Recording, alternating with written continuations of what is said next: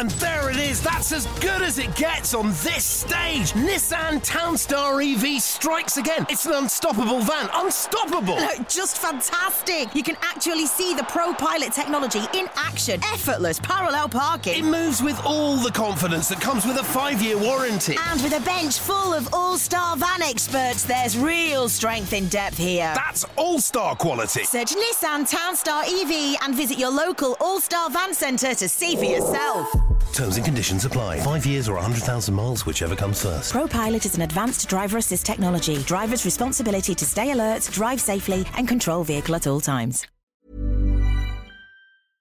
The TalkSport Fan Network is proudly supported by McDelivery, bringing you the food you love. McDelivery brings a top-tier lineup of food right to your door, just like a Murillo Crossfield ball. No matter the result, you'll always be winning with McDelivery. So the only thing left to say is, you win? Only via the app at participating restaurants. 18 plus, rewards registration required. Points only on menu items. Delivery fee and terms apply. See mcdonalds.com. Hello and welcome to Red Side of the Trent. This is the playoff edition. I am your host, Adam Wicklow, joined ever by Christian Brown, Lee Clark, Reese Lane. How are we all, guys? Thank you. Good, thanks, mate. We are here obviously celebrating Forest reaching Wembley for the first time in 30 years with a chance to get back to the promised land for the first time in 23 years after beating Sheffield United on penalties after a 3-3 draw on aggregate on Tuesday night at the City Ground. Unbelievable scenes, obviously. Maybe took the shine off by one idiot, unfortunately. Just before we get into the game, guys, Reece, going to start with you. What was your thoughts before the game? Obviously, me and you met for a cheeky pint with Christian as well. Lee, we did save you a seat, but you weren't there. Fire engagement, sadly. I do apologise. Thoughts before the game. I think we were all unanimously agreed that if it went like it did on Saturday, Forest would win again. But it was typical Nottingham Forest, wasn't it? Like Lee says, there's the easy way, the hard way, and the Forest way. And, even going 1-0 up, so it makes it 3-1 on the tie. Forest still have to do it the hard way, which we'll come on to. But I'm always nervous before games. I wish games of that magnitude anyway, not when you're playing Hull at home or something, but games of that magnitude. I'm always nervous because we're all pretty much same age generation and we've had years and years of, nervous tension, and Forest usually fucking things up. So it's just coming to your DNA really now. But yeah, I'll let obviously you ask questions to the other guys before taking their thunder away about the game. Yeah, Christian, obviously you got into the ground fairly early in the main stand, soaking up the atmosphere. Obviously Forza come out with another cracking display, but the ground was bouncing. I thought. What was your thoughts? It was one of those. We'll sure comment to it at some point. Obviously, the adversity we had to overcome in typical fashion, but. It reminded me of, do you remember when we had Coventry first game of the season? And I don't know if anyone who went to that game, they did the twist and shout for like a good 20, 30 minutes, and the whole place was bouncing, even though they were losing. And it felt that way again when we were 1-0 down, even when we were 2-0 down, 2-1 down, sorry. So it was level on aggregate. I think it was important that we still got behind the team. Like, I think in previous years, we probably would have gotten their backs. We probably would have you would have started to hear the groans and like jeers, but it was still very positive. It was still like, okay, look, this has happened. We'll stick with it. I thought the crowds, obviously, as you mentioned, apart from the absolute clown who went into Sharp, were to a man terrific, absolutely terrific. Like that was support you can really be proud of. I thought like the players seemed to obviously reciprocate that as well at the ends. But yeah, no, we put in a proper shift as a 12th man, I say. Definitely. Forest started off really, really slow. I thought really poor, sloppy passing. It was like the occasion kind of got to him a bit, Lee. And Brice Samba was called into action early doors, save from Iliman Ndiaye. I was expecting the flag to go up, but credit to Samba, played to the whistle. Fantastic save, wasn't it? Yeah, cometh the hour, cometh the Samba, I suppose. I mean, it was. I think it was that save that sparked us into life, to be honest. If that had gone in, I feared the worst. I think we'd have folded like a cheap chair from B&M that you buy at this time of the year, I suppose. But I just didn't see any. There was nothing in that. It was dead weird. You go into the second leg having won on the road at a tough place like Bramall Lane, And it was like, here we go again. This is what Forest do. We fuck it up in the second leg. So it was that save, I think, was the catalyst for at least for the next, I think that was after about 15 minutes, wasn't it? So at least for the next half an hour until half time.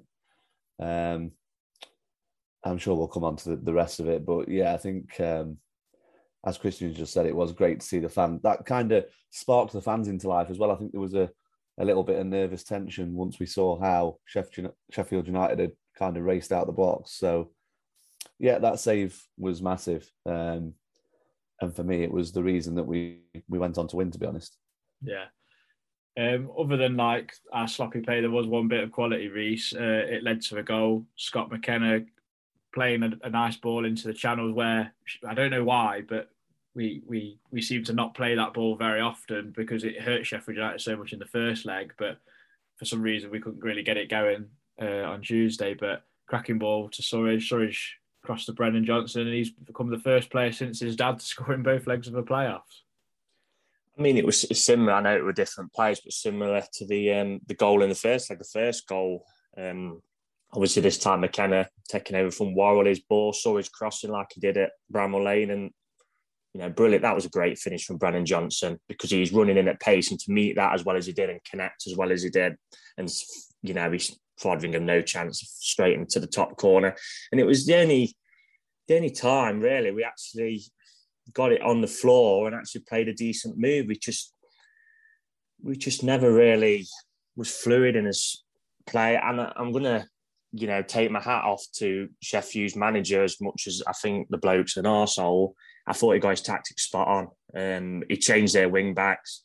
Norrington Davies is a bit more defensive than Stevens. He was up Spencer's backside at every point. He pretty much nullified Spence and Johnson.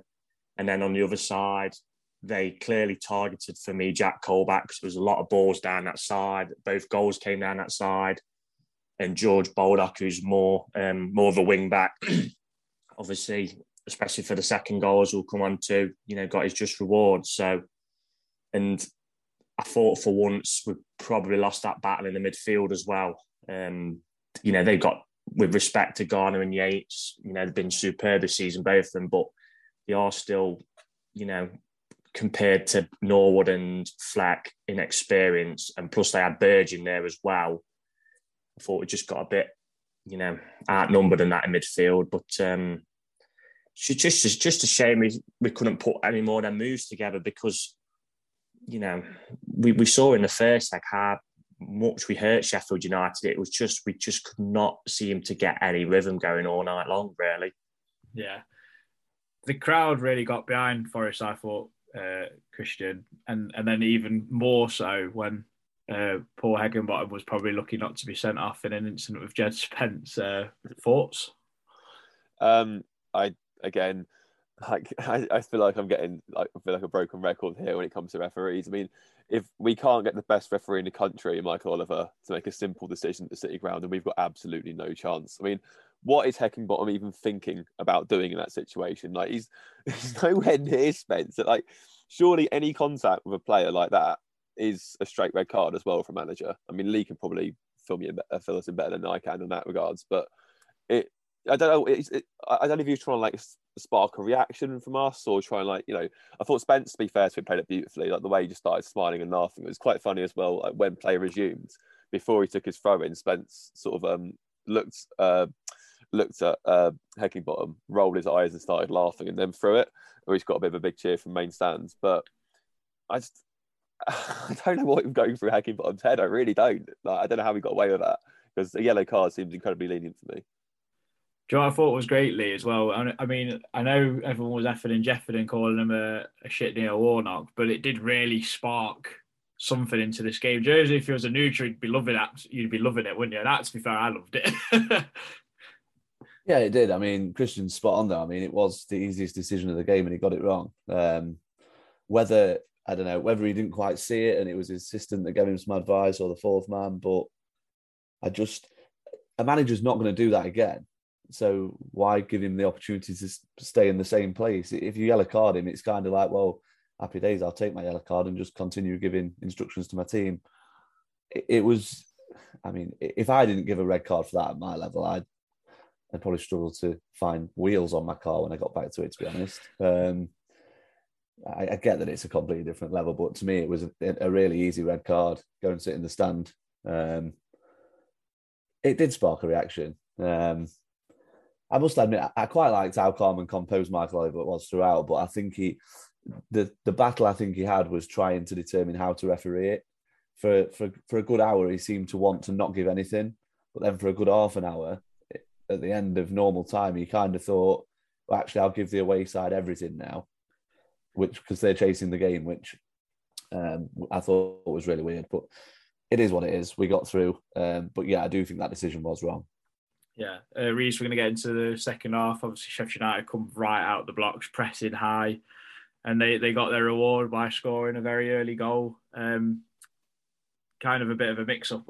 Worrell puts in a tackle, I think, on Iliman Ndiaye, I think it is, or Gibbs White, I can't remember which one. And then Sander Berg kind of comes away and pulls it back, and kind of they score kind of a Forest goal in that sense, where they've pulled it back in the cross. But where it was a poor and sloppy goal in my eyes. Yeah, like I said, I don't know if you guys agree, but I just thought he targeted Colback's side every time, personally, of trying to get it in behind him.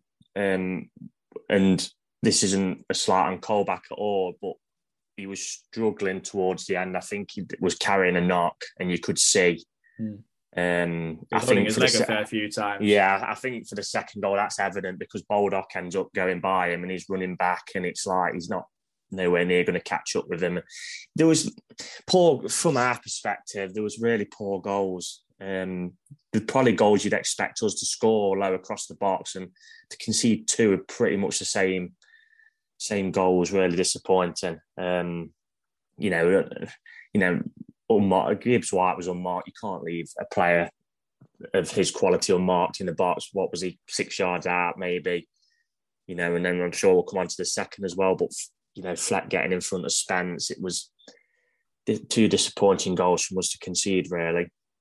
Yeah, I thought second half we really lost control, Christian. Like the midfield battle was poor. I mean, everything was bad. I actually generally think every pass was going astray. Every pass was either behind someone or not quite right, or getting intercepted or overhit. I thought Forest really lacked composure all over the pitch, and someone who has been probably Mr. Composure a lot of times this season is someone like Joe Worrell. And I thought he had probably a game to forget in my eyes. Well, I mean, yeah, absolutely. I would also add James Garner to that list. I mean, we all huge James Garner fans on this podcast. He was just as much at fault for the first goal as anyone else. I mean, at least with Colback, you can say he sort of slips. It's hard luck. But like Reece said, Gibbs White's completely unmarked, and Garner just stood there looking at him. It's like, track your man. These are football basics. Like, as much the second goal with where Spence doesn't pick up Fleck. Again, very simple things. I mean, like as Reece touched on, if you can pick out like a gap that we've exploited, that we've left behind, which obviously we did for the second goal when Colback went forwards, then fair enough. You credit the opposition for finding the pass, but you still don't make it easy for them. You at least try and recover the situation. And the whole game we were poor. Like, I mean, Worrell had an incident in the first half. The Ndiaye chance, that came from a bad Worrell pass out to Spence. He got it wrong. Gibbs White broke down the left and put it across, and thankfully Samba bailed us out. I just felt like, much like the second half of the Bournemouth game, we just seemed to freeze. Like, it was, which is a huge concern going into Sunday, because that's now twice we've really had to step up and win, and we've not done so. We've just rabbit in the headlights. So that's my main worry going into Sunday. I mean, obviously, thankfully we got through it, and we actually weirdly played better in extra time than we did in normal time, I thought, which I'm sure we'll come on to. But yeah, as you go back to your original point, there were players that night who you would associate with consistency and composure, who just didn't show any at times where we really needed them to. And, thankfully it was like a case of also that ends well. It's important to note that. But, it's looking at it objectively, it wasn't good. It really was not good. Yeah, we just weren't picking up any second balls. I mean, you expect someone like Zinkernagel to come and help, but Sander Berg actually turned into a £25 million midfielder, I thought, Lee. And the second goal, we had so many chances to not only stop the ball, but just just take a man out, take a yellow card. I think Garner let George Baldock actually go at one point, or someone, whoever plays the pass out to him, and he could just leg him up, just cause a foul, take a yellow card, regroup. And we just didn't do that, and it was a sloppy goal. And I don't know if I've rewatched it, and I thought it was a cross between Spence should have picked up Fleck, but for me, he's a midfield runner, and he's Yates' man in my eyes for that one. And I don't want to put too much blame on Yates because I thought he did a pretty decent job in there, but no one can really come away apart from Samba probably saying that they played well in that game. I thought. No, I tend to agree. To be honest, Sander Berge was unbelievable, wasn't he? I mean, I can't believe how big he is. Obviously, I wasn't at the away game. For whatever reason, whether it was the amount of alcohol consumed before the away game in the league when I was there, but I just didn't realise how big he was. He's an absolute unit in the middle of the park. I think sticking someone like him alongside Norwood, who's vastly experienced, and Fleck, who likewise has got loads of experience at this level, was just almost a recipe for disaster for Forest, just with our... As good as Garner and Yates have both been, they are very inexperienced still. So that definitely told. I just thought it was, for me, I'm not going to start being doom and gloom about the performance. Yeah, it was bad. And yeah, we've got another big game coming up. But if you think about the Swansea away game when we were in the playoffs, we absolutely battered them and we lost 3-1. Now, you don't get to play in the final if everyone says, oh, well, they were lucky to get through that game. So, you know, they'll probably lose the final, whereas everyone's kind of like looking at us now. I've seen so many Chris Fountain, the little tosser who used to be in bloody Hollyoaks, coming out and saying, oh, Forest were rubbish in the second leg. Sorry, did you forget that we played Sheffield United off their own pitch 4 days previous? I mean, come on, it's a one-off game for a place in the Premier League. Literally, what happened in that second leg, as far as I'm concerned, has absolutely no bearing on anything. Likewise, the fact that Huddersfield haven't lost since the 1st of April, their players will know that if they lose the next one, they're staying in the Championship. So it really is a final. There is no, next opportunity after this one, and I think the players will have that drilled into them. If you look at everyone's saying that the Bournemouth game was a final and we let the fans down and this, that, and the other. It was, but I mean, it was hard to get the players up for that being a final, I would imagine, because there is another opportunity. Whereas on Sunday, it really is shit or bust. And I think that will play a big part. And I think we will see Forest leave absolutely everything out on the Wembley turf on Sunday. Yeah. Keenan Davis come on again, Reece. I thought he changed the game, to be honest. He swung it back in our favour. I thought he was formidable. And you just kind of think, if he was 100% fit, do you think he might have started? Because I thought Surridge really struggled. He went back to the Surridge against Bournemouth where he was playing with a player right up his arse, and for some strange reason the ball wouldn't either get into him and he had no one to ever lay it off to. But Keenan Davis, just what a player. I'm going to say before, this is such a tough podcast for us because we've got to obviously recap the game, and everyone's people who listen to it will be like, oh, come on lads, you've got to Wembley. But Davis come on, and my mate said he's just like Michail Antonio, isn't he? You just can't get him off the ball. He is unbelievable. And to be honest, when he come on, I think Christian mentioned it earlier, I thought we did look a lot better. I thought when extra time come round, Sheffield United did look a bit leggy. I thought they put everything into that 90 minutes, as well as us as well, to be fair. And it was a bit to and fro. There was a few chances for us. They had that chance towards the end of extra time. But if he's fit, he's got to start in the final for me. I do like Surridge, and he's got an assist in both legs, so you can't knock him for that really.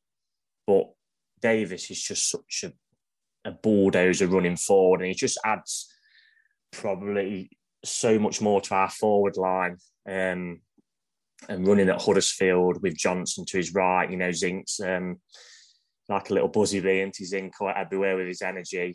I think you'd probably look at starting him at Wembley if he is fit, though. Obviously, we don't know how fit he is. I think it depends on that. And, with a hamstring injury, you don't want to push it too much and then it just goes again. So, yeah, we'll see. But Sheffield United just couldn't get him off the ball. It was, good to watch that.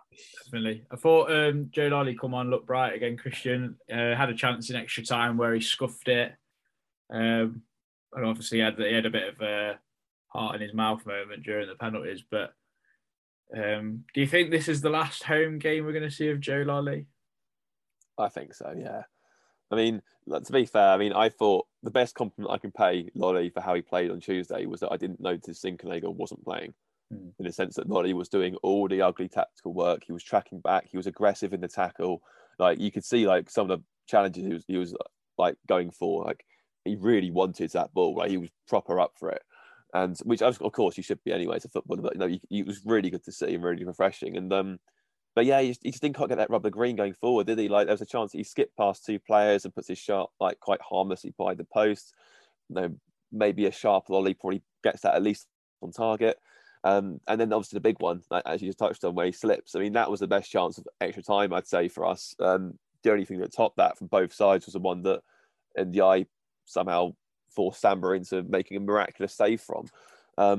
But I think if Lolly stays on his feet in that moment, doesn't lose his composure, I think he probably finds a way to score there.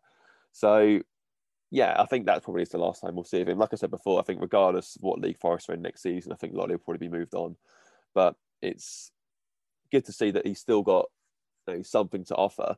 It's just almost a bit frustrating because we know, or we've seen him be like levels above where he is now, arguably. But obviously, that's what happens in football. You don't stay at the same level forever. Things happen, injuries happen, etc., etc.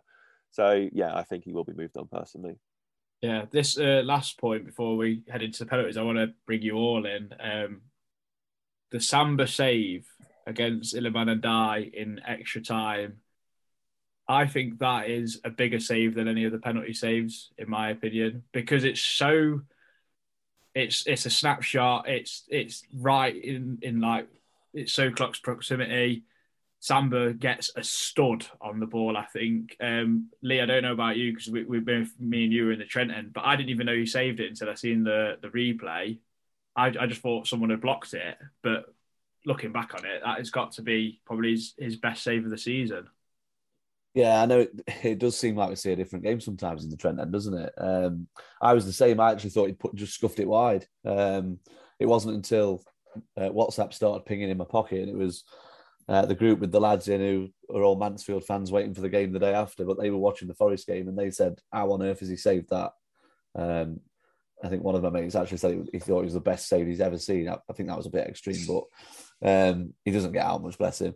But yeah, it was far more important than any of the penalties. Obviously, if he doesn't save that and it ends up in the back of the net, then it doesn't go to penalties. So yeah, it was far more important for me. Reece should have been like right behind the goal, obviously. Talkers from that point of view, you must have thought goal. I mean, it sums up a former manager's quote, doesn't it, in football, fine margins, because, like Lee just said, I don't know about you guys, but when Sheffield got that second, I fully expected them to go on and win the tie normal time. I'd agree. Definitely. And I know this is an extra time now, but honestly, just unbelievable reaction. It's just crazy. It's just a crazy moment, and that stud is literally the difference. I know obviously penalties have happened, but that stud is literally the difference of us, now doing this podcast sulking, than us being excited and planning trips to Wembley. And, Samba was, he was incredible the other night. And, I'm not sure, I'm trying to think who was it who mentioned it in the media, but you've got to hand it as well to Steve Cooper. I handled him. He obviously had that moment of madness against Stoke. He was right to criticise for it. He's then come back from the Blackpool game onwards, and he's been brilliant. And that just summed him up into the other night. That'll go down in Forest folklore, I think, if we get promoted, that goalkeeping performance. So, yeah, brilliant. Hopefully he can, if it does go all the way in the final again, he can replicate the penalty shootout heroics. Christian, have you ever watched Forest in a penalty shootout? No, I remember obviously we had Notts County before, and obviously won that one. So I was actually weirdly, surprisingly confident going in, because I remembered we've done this before, we've won. Yeah, I remember, I think it was Lee Hughes, wasn't it? He ballooned it into the top tier of Trent. Lee probably caught the football, was that high. Headed it back. Yeah. But going back to Samba save very quickly, I actually sort of crumpled. I was pretty much on an A block. I was like literally in line with it, pretty much like the line ball. I actually crumpled back thinking it was in. Like as soon as the ball came to me, I was like half expecting like the cheers to come from the Sheffield United end. I think someone said on Twitter it's the most important save or the best save for a Forest player since Shilton at Coventry. And to be fair, it's difficult to argue against that really. That or Jordan Smith's against Ipswich, but yeah, it was ridiculous. He had no right to save that. But yeah, again, I was actually. To be honest, when we went to a penalty shootout, I was just like, we've been so bad, whatever happens. Like, I was actually quite calm going into it. Like, it wasn't like Lee said with Swansea, where you'd have felt so unjust if you'd lost on a penalty shootout that day because, we much the better side and you'd be livid. At that point, I was like, almost accepted my fate. I was like, whatever. I was like, let's just get on with it and see what happens. So I was surprisingly calm going through that process. But yeah, you are right, though, Lee. I mean, it's weird how you sort of forget the brilliance of the first leg when you see what's in front of you. But yeah, no, I went into it pretty easy. Did none of you guys go against Bury in the cup? We won on penalties that game as well. I was going to bring that one up. I remember that one. I think 14-15 was it or something? Yeah, I'm sure I've seen us 3 penalty shootouts now and we've won all 3, which is Bury, Notts, and obviously the other night. Didn't everyone take it went like halfway around the second time, didn't it? That one? Yeah, it was the first season under Karanka. It was when Jordan Smith, before mentioned Jordan Smith, can come out, miss the ball, and he scored. I got sent off. So I don't think he's ever played for a club again since. So yeah. Lee, do you know go on? Sorry, Reece, go on. I was going to say talk about chalk and cheese moments from the Ipswich to the Bury game. So yeah. Lee, I just wanted to talk to you. Obviously, you've played in goal before, but there's so much more pressure on the penalty taker than the goalkeeper, I would think. And Joe, when you've got someone like Brice Samba, he's a character in this division, he's a shithouse, everyone knows it. I just had a strange feeling that he would do it because he made Oliver Norwood wait what seemed to be an eternity.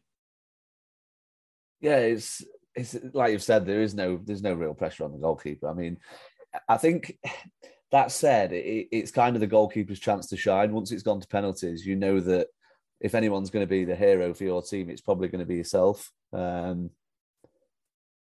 yeah, it's not something I would ever do. I mean, I didn't back myself enough to certainly save 3 in a shootout that I'd leave a takeaway in 90 seconds while I checked my bottle and checked it again and then had a drink out of it and pissed about with my towel and that sort of stuff. But yeah, I mean, it is his chance to kind of do that, I suppose. And to be honest, I thought it was quite interesting that of all the keepers to get a tick, of the 2 keepers to get a ticking off from Michael Oliver, it was actually Foderingham, which I thought was really, that must have really pissed the Sheffield United fans off. But yeah, it is the chance to shine. I mean, I always think if you can save 1, you've done a good job. But for Samba to save 3, I mean, bloody hell! I just wish can you remember when Huddersfield played Sheffield Wednesday in the playoffs and Danny Ward saved 3, and the Huddersfield fans were actually at the other end of the ground. And Danny Ward just did about 3 laps of the pitch. I just wish Samba was a little bit less reserved and kind of went absolutely crazy and just started doing laps of the City ground. But I suppose you can't have everything, can you? No. Reece, I thought the second one from Hourihane, I mean, I didn't know what had kind of happened. I didn't realise it hit the bar. I thought it hit the line or something. But that is some bollocks to stand just still and kind of hope, in a sense. Yeah, that was. I mean, I was at the end of the penalty. I didn't know what had happened. To be honest, it all happened so quick. And yeah, like you say, as a goalie to stand down the middle, if the penalty taker smashes it one way or the other, you look a bit of an idiot, really, don't you? So to be fair to Samba, we've all seen the water bottle. He got his tactics for penalty spot on if there is such a thing. And he just waited, didn't I think it said on the water bottle, didn't it? Wait until pretty much as long as you can, and that's what he did. And he probably put a little bit of panic into Hourihane then, and he's gone smashed it down the middle. And it's a big, strong arm, to flick it onto the bar. It was just incredible, really. The penalty, I just couldn't really believe what I was watching because, again, with all the stuff our generation's had to watch, I just thought, I just thought the worst. It's just in the DNA now. I thought we're gonna fucking go out on penalties after all this season we've done so well, and for us to be finally on the good end of it was just brilliant. And and I said when the cup come up, the guy next to me was like, why is he taking one? And I was like, oh, he's an experienced pro. I was delighted to see Cup coming up, to be honest. I thought experienced pro. And I said to him, if he scores this, we win. Because then we've literally got 4 chances to win the tie. It's either, we score one or Samba saves one. And then obviously Lolly missed and they scored. Lolly missed. I thought, oh, for goodness sake. And thankfully, as sort of come on to with the other lads, he bailed us out, whoever it was, to take us the last penalty with a Gibbs White save. I'm sure a Bournemouth fan has said this morning, I think it was on Twitter I was reading, that he's actually taken a few in-game situations for Bournemouth. I mean, for me, I mean, this is where Southgate got it wrong in the Euros about, people who were striking at best in training. That's bollocks to me. If you're a manager, and I haven't got any coaching badges, but I'd surely be going around my team and be like, look, lads, who wants to take one? Who wants to take a penalty? And then I'd be open. People would be like, yeah, I want to take one. Because it's about holding your bottle. It's not about who strikes a ball the best. It's about when you step up and that long walk, it's about holding your nerve. And it proved in the Euros that Southgate got it wrong because 3 of us, I know Rashford would have took one, to be fair, but the other lads, Sancho and Saka, was a surprise. I thought that. Yeah, it's just about holding your nerve. And Steve Cook, to me, typified someone who, like I said, has been there, done it, experience, and it proved to be a tremendous penalty sent Foderingham the other way. The celebrations weren't bad after Cook's finish as well, so I like that. But Christian, we'll come back to Cafu taking a penalty. I mean, I was very surprised. To be fair, I thought Foderingham would save that one as well, but I thought James Garner would have took one. Was you surprised Cafu even stepped up? I mean, I thought there was... I don't know who would have took the 50, you think, as well? Garner had gone off, hadn't he? Yeah, Garner had gone off. I'm sure someone said it was Yates on Twitter. Yeah, he said he was further down. Yates has confirmed that he was further down. I think it was Davis, surely. Colback or Davis, I reckon. Or maybe Worrell, captain. Maybe, I don't know if I'd have backed him, He was a shitting dog all game, Worrell, unfortunately, because he's been brilliant all season, but he got absolutely rinsed by Gibbs White all game, and I was really happy that he missed that, because everyone goes, oh, is it unfair that goalkeepers have got all these notes on their water bottles when it's been happening for donkey's years? But for him to stutter 2 or 3 times before he even comes to strike the ball, I don't have no sympathy for him, because you shouldn't do that. Like, I hate that. When Rashford did it in the shootout in the Euros, just run up to it and hit it like all of our players did, and you might have a bit more of a chance. No, none of this dicking about. And it was fantastic. And the scenes afterwards, Christian, I mean, wow. Yeah, well, I mean, to be fair, once Cafu scored, I thought that was it. At that point, I thought we're 2-0 up. Like, even for Forest, it would take something pretty spectacular for us to get this wrong here.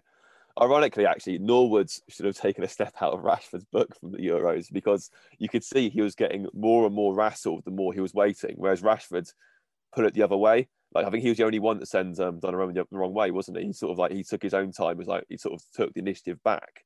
Okay, fair enough. He was a bit unlucky to hit the post, but he actually did everything else right prior to that.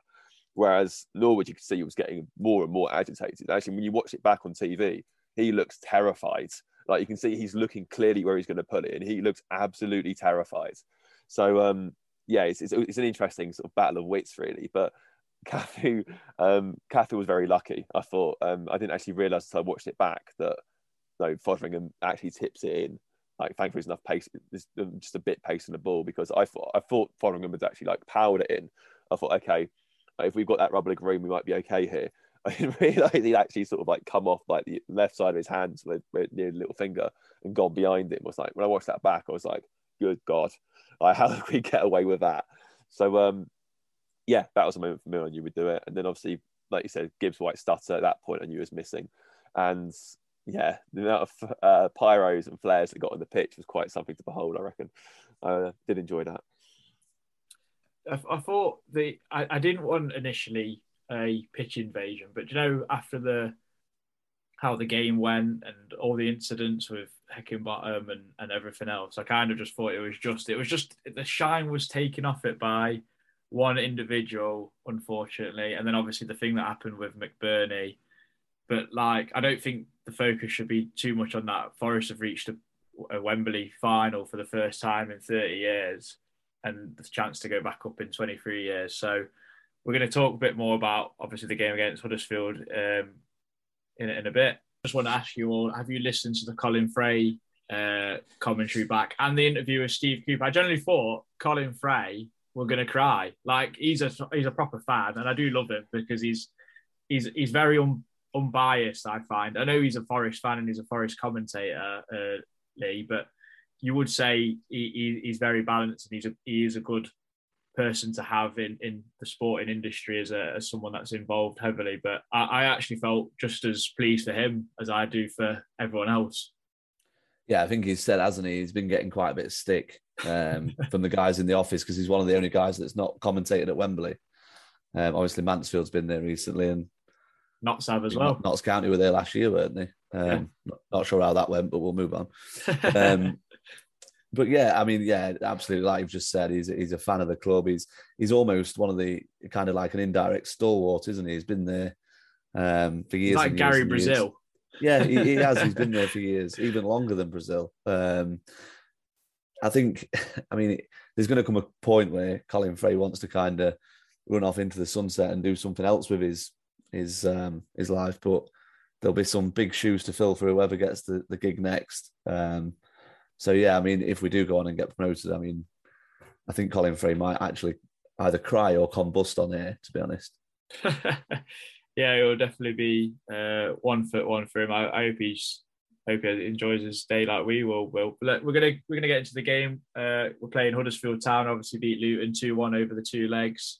Reece, we played him in the league, lost to him at home in a game where I thought we dominated. Beat him at home in the FA Cup in a game where they say they completely rotated their side, and we beat him away just before Steve Cooper fully took the helm. Thoughts on Huddersfield overall? I'm not going to come on here and criticise them because they've had a brilliant season. You know, no one, I don't think even their fans would have thought they would finish anywhere near the playoffs, never mind third. So fair play to them. It's going to be a very, very tough game. And despite what their fans say on Twitter, it seems like because Trevor Sinclair's predicted Forest will win, that every Forest fan thinks it'll be an easy ride, it seems, but it won't. It'll be a very, very tough game.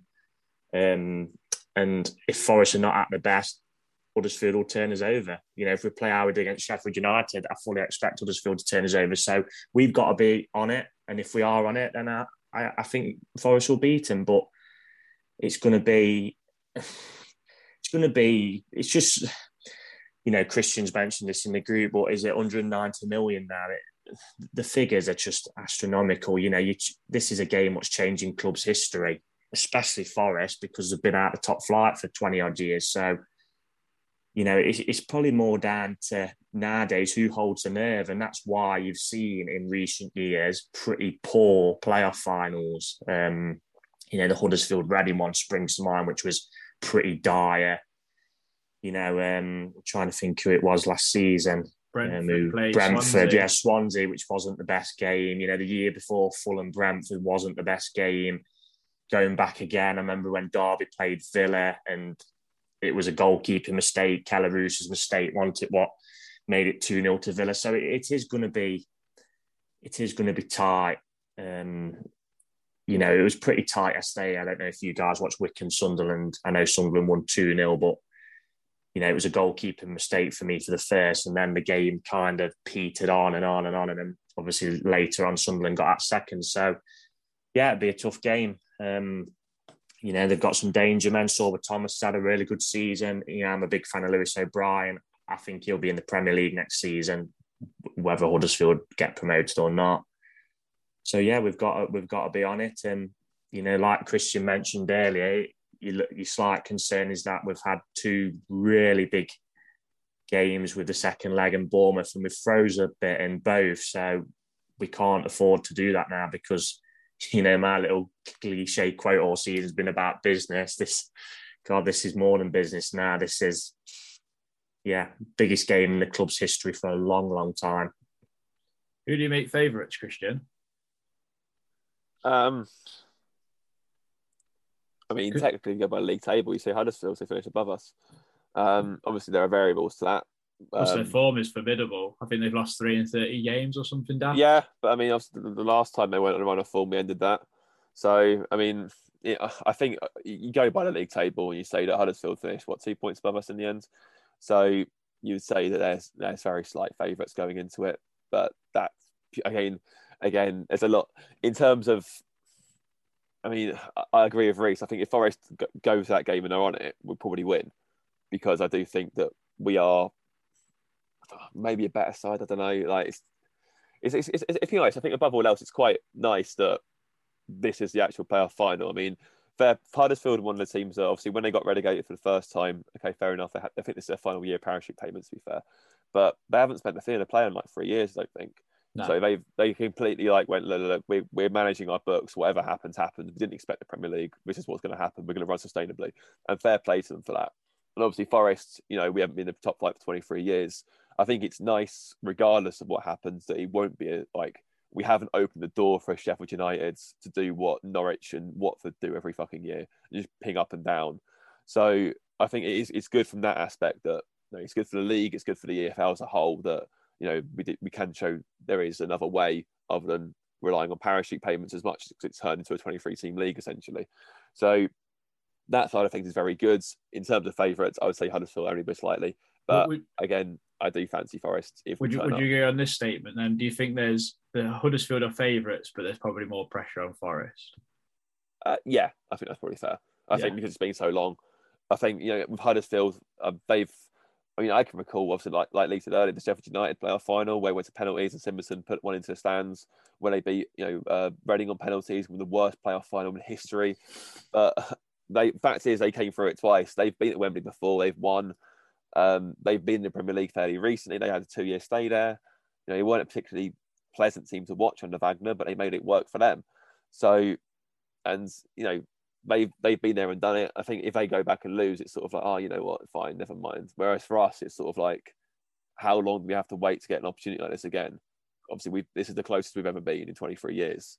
Like, again, it's a different team, different setup, different everything compared to what's gone in years gone by. But you can't take anything for granted in football. So I would say that there is more pressure on Forest because, again, we're tantalisingly close and we don't know if we'll get a chance at that again. Okay. Lee, how do you expect Forest and Huddersfield to both approach the game, would you say? Because I think it's two different kind of styles of play, in my opinion. Yeah, I think Cooper's style won't drift too much from what we've seen before. If anything, I think Cooper always likes his team to play on the front foot, create chances. I think he knows that we are a much tougher team to play against when we've got a goal lead. If we score first, I think it's very rare that we drop points, to be honest. I expect Huddersfield to I think they might have the first 10, 15 minutes. I think they will know that when they scored against us in the game where they beat us this season, that we found it quite tricky to break them down. I think they'll want to get us onto the mindset of, oh shit, we're 1-0 down, we need a goal, and start kind of rushing and panicking. But after the first 10, 15 minutes, if it's still goalless, I would expect Huddersfield to kind of retreat a little bit, try and soak up the pressure. There was a clip of Lewis O'Brien, wasn't there, after the Luton game, when Luton had kind of bossed them and should have scored a couple of times. And I think he said something like, call us the sponge, we soak things up, then go and score a goal. And I would expect them to very much take that kind of approach if they don't score early. But I do actually think they will come out looking for, I know they like this word in Huddersfield, fireworks, to be honest. So yeah, I at the same time that could make the first 10, 15 minutes really interesting, because maybe Steve Cooper will kind of see that might be our time to kind of, a bit like the Sheffield United away game in the playoffs, where we got the early goal and then all of a sudden all the emphasis is on Sheffield United, getting their fans back on side. So I would actually expect the first 20 minutes to be quite exciting and probably a little bit intriguing if you're a neutral. Yeah. Reece, I know we've kind of likened Huddersfield to a bit of like a Sabri Lamouchi side and whatnot. Do you think it's kind of a case of approaching as we would normally, but obviously being very aware of that counter attack? I mean, Lewis O'Brien likes to run from midfield. Sorba Thomas is not a slouch. Toffolo at left wing back is definitely a cause for concern. But I think up top, I'm quite happy that if it's Jordan Rhodes or Danny Ward, they're not the paciest of players. It's always going to be balls to feet. I don't think you'll see very many channel balls in that sense, but it's something that we've still got to be aware of, isn't it? Yeah, I think for me personally, I think the big threat for Huddersfield is set pieces. I've seen a couple of stats from their end saying how efficient they are in both boxes at defending and attacking set pieces. So, you know, as we saw with the Sheffield United game, I'm sure you guys will agree, the long throw from Robertson, I thought that causes loads of problems at times. And lo and behold, I know we wasn't a long throw, but we conceded from a set piece at Sheffield United. So I think we've got to be wary of that. I was amazed by the odds when I had a check to see we was evens and they were nearly 3-1. I couldn't believe that, to be honest. I thought it would be probably 6-4, 7-4, maybe in favour of Forest, because I think the bookies would look from the outset of Forest have had Houghton tax for 7 games. And, you know, if it weren't for that, we'd probably gone up second, and Huddersfield probably aren't as fashionable as a club, and how they play is probably the reason why. It's going to be tough. It's going to be, I mean, to me, it's a 50-50 contest. I've no idea how it's going to pan out. I don't know what to expect because, like I said in the previous comment, for me, it's about who handles the occasion. You know, if Forest can handle the occasion and get it down, play football, make sure we get Spence and Johnson into the game, we can beat any team in the league. So, and we've proved we can beat Premier League teams by doing that. So we've got to make sure we play our game and are on it, and not let them, you know, like Lee just said, for us to concede an early goal, I think would be a disaster personally.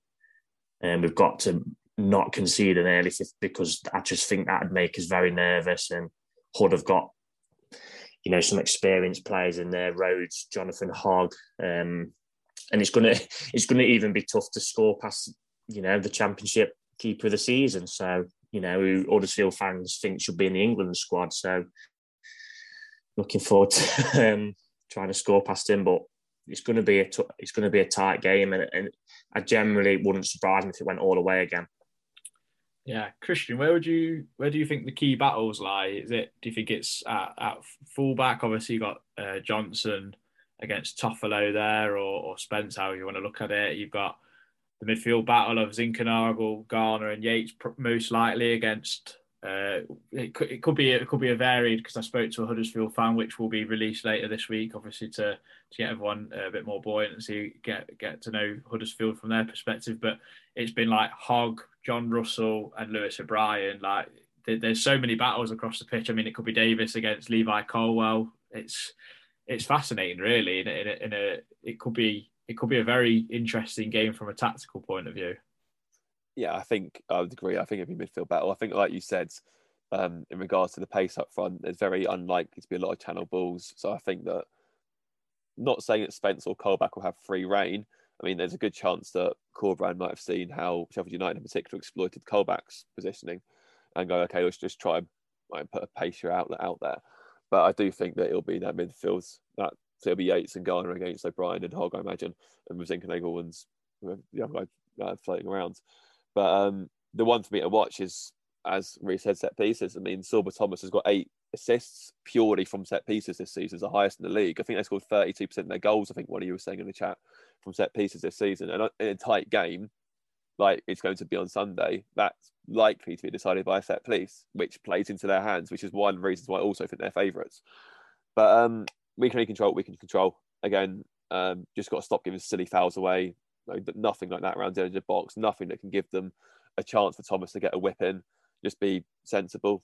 But yeah, I do think that midfield battle will be big. I mean, we've seen like Reece touched upon, we've seen big teams come to Forest, you know, and our midfield's done well against Arsenal, especially Yates and Garner completely bullied their midfield. Okay, fair enough, had a kid there, but still. Against Leicester, perhaps a more telling one, they had Tielemans and Didi there. And again, Garner and Yates held firm and won that battle. So we can do it. It's been done against better teams at Huddersfield this season. So we have to wait and see if we can do it in a day. Yeah. Lee, Keenan Davis or Sam Surridge?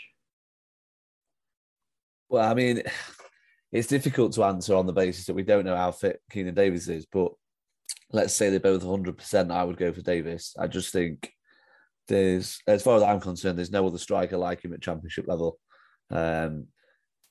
He reminds me of when a kid that might be, say, year 11 goes and plays with the year 7s. It's ridiculous. It really is that.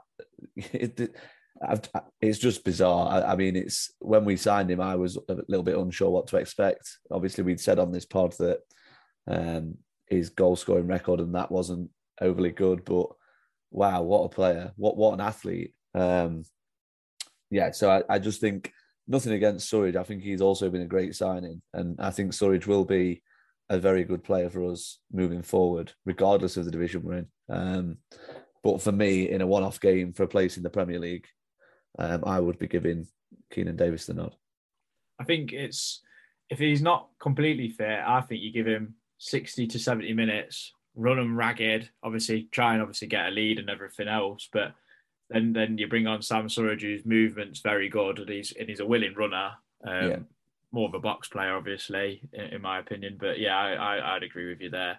And then just before we get into some predictions, Reece, I'm going to ask you a really random question because I know you love your kits, but would you rather see us play in an all red kit? Because apparently Huddersfield have got the home kit for them. That's what they've chosen, or is it high vis reds?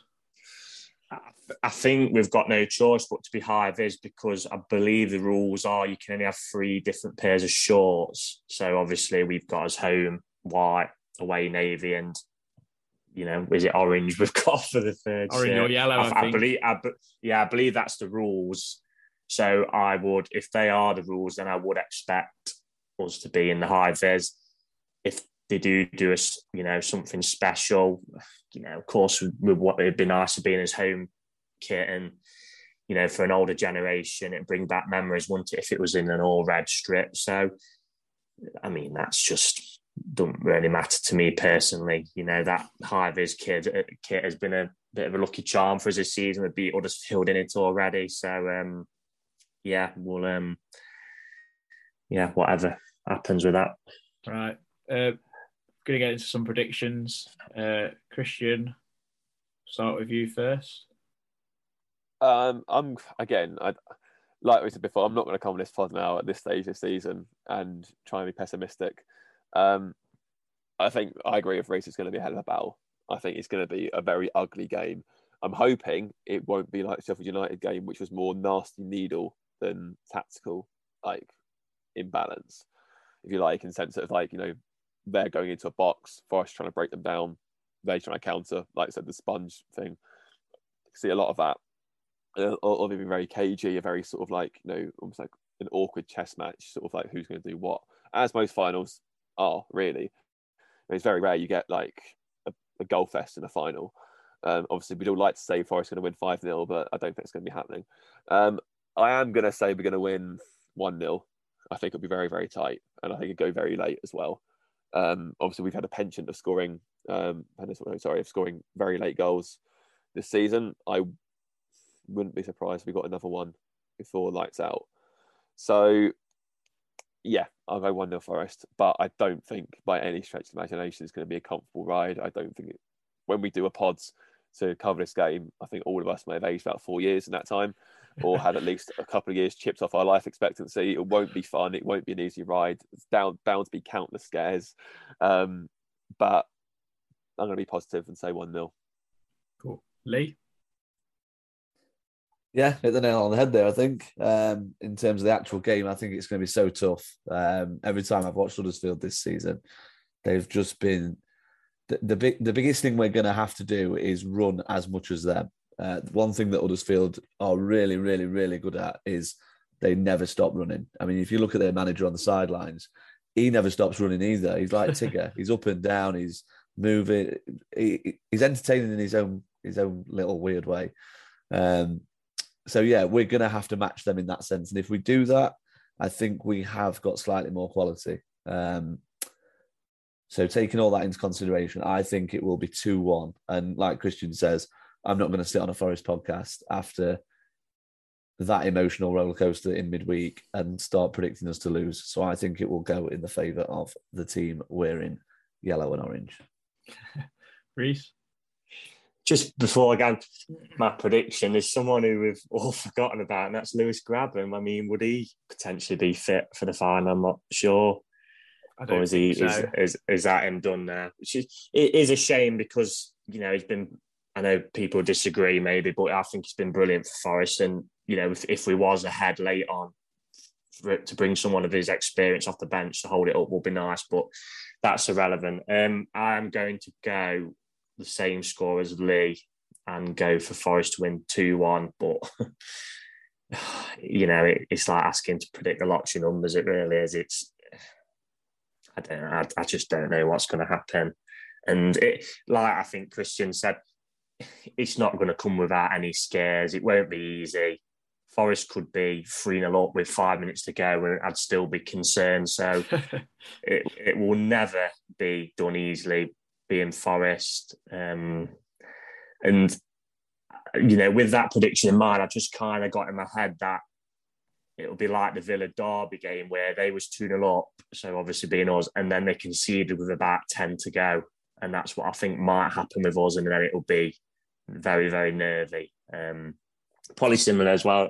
I know it was later on the Sheffield United game away where we look comfortable at 2-0 and they get one back out of nothing and it's squeaky bum time. But yeah. I'm going to very quickly. Go on, Christian. If you want some more positive omens, I think I saw someone say that, Forest and Clough at Wembley for the first time in 30 years, which is obviously quite a nice little touch that Mansfield got there. And the way I look at it as well, I mean, like Lee sort of touched upon earlier, it doesn't matter how you get there, as long as you get there. How often do you see a team lose a semi-final and get to the final, let alone playing in that manner? So, you know, if we're playing like that and we're getting through, someone's watching over us, I reckon. So I don't know about you guys, but to me, it's still not sunk in yet that we're going, and it probably won't until I'd agree with that. The day until you're on Wembley way.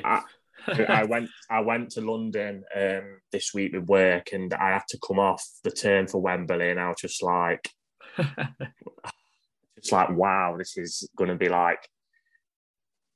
It's just as well, like, you know, Forest had never had that day where they've had like 30,000 all together in one end, and you know, before the game, and you know, the trips down, and you know, the city, you know, I'm sure you guys have seen on Twitter as well, the city looks buzzing, all the little stalls and that selling flags and that, and you know, we're off to Wembley, and you know, we've never had anything like this, so I'm interested. It is really nice. I'm interested to speak to you when we're at the pub, Reese, and that, and just like get your thoughts on the comparison of going to watch England, if you know what I mean. Because obviously you've been to watch England v Germany and that sort of big occasion, but that's like the whole country. It's not.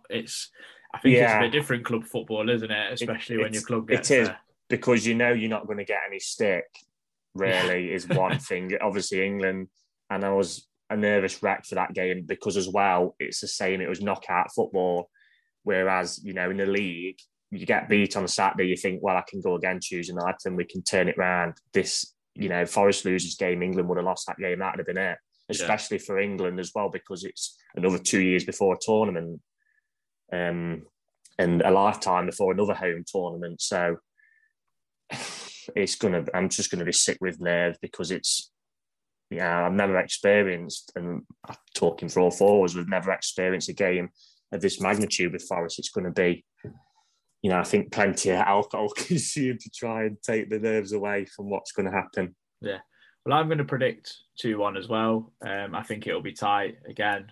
I think it's just how we handle, like Lee said, about the first 20 minutes and the occasion. And I know I've not come on to this during the normal section of the podcast, but I want to talk about us as the supporters. I thought on Tuesday, I've never seen a ground all four stands stand up. I mean, it's not the best song in my opinion, the Forest of Magic on and off the pitch, but bloody hell, I've never been a part of something like that in my life. It was amazing. It was almost quite emotional. We're losing 2-1. The team is struggling so much, but all four stands just realise how much they needed us, and I think they're going to need us just as much in this final. Huddersfield are going to come with it. They're going to bring the drum. It's just how it's going to be, and we've just got to completely nullify them. I like that there's been a bit of spice on Twitter, to be honest, because it'd be boring if there was nothing between the two sets of fans on the day. I really want to beat them, and I think it adds to the occasion that some fans have got a bit of disdain for each other. I don't know what you guys think. I mean, it's been a bit weird to see, isn't it? It's been a bit bizarre. Like they're reaching with something that just isn't there. But whatever, that's what makes them happy and fine. Obviously, a lot of them still rattled by Eva's grill, which is quite ironic given how they celebrated their semi against Luton. Not the week the same one we invaded literally 24 hours later. But yeah, I find it a bit weird, very very weird. Like I don't really care much for Huddersfield. They're decent. They've done well this season. They've performed above expectations against the Prem before. Never really given it much of a thought beyond that. So I don't know why they try to stir the pot so much. But I suppose, like you said, it adds another element to the game, and it'll be even sweeter if we do win. But yeah, it's a bit odd. I'd echo that. I think it's really odd. I think I've never seen a fan base so rattled by a few fireworks. And not only that, I mean, we put some fireworks up when we'd set up a quarter final. Forget that it was Liverpool; it was the FA Cup quarter final we'd reached. I mean, yeah, you've not won anything, but we've not had much to shout about. And not only that, I think you see when Huddersfield win, they do that. Where they all hold hands and run like a bit like Klopp does with his players, and it's all towards one end, and they all sing a silly song. A bit rich from us, considering we all go around the pitch singing Depeche Mode, but you know what I mean. Can't be hypocritical. I always think in modern football, there's such a self-entitlement between. I mean, football fans haven't been in grounds for a year. If a company nearby the City Ground wants to set some fireworks off because people are back in grounds enjoying themselves, celebrating good football being played, watching the games with your friends, your family for the first time in 2 or 3 years.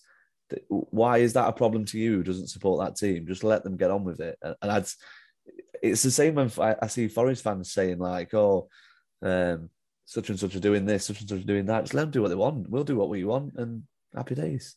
Definitely. I think football banter it's like the most hypocritical thing ever, because a set of supporters will moan about another team doing this, and the next minute they'll do the exact same. You know what I mean?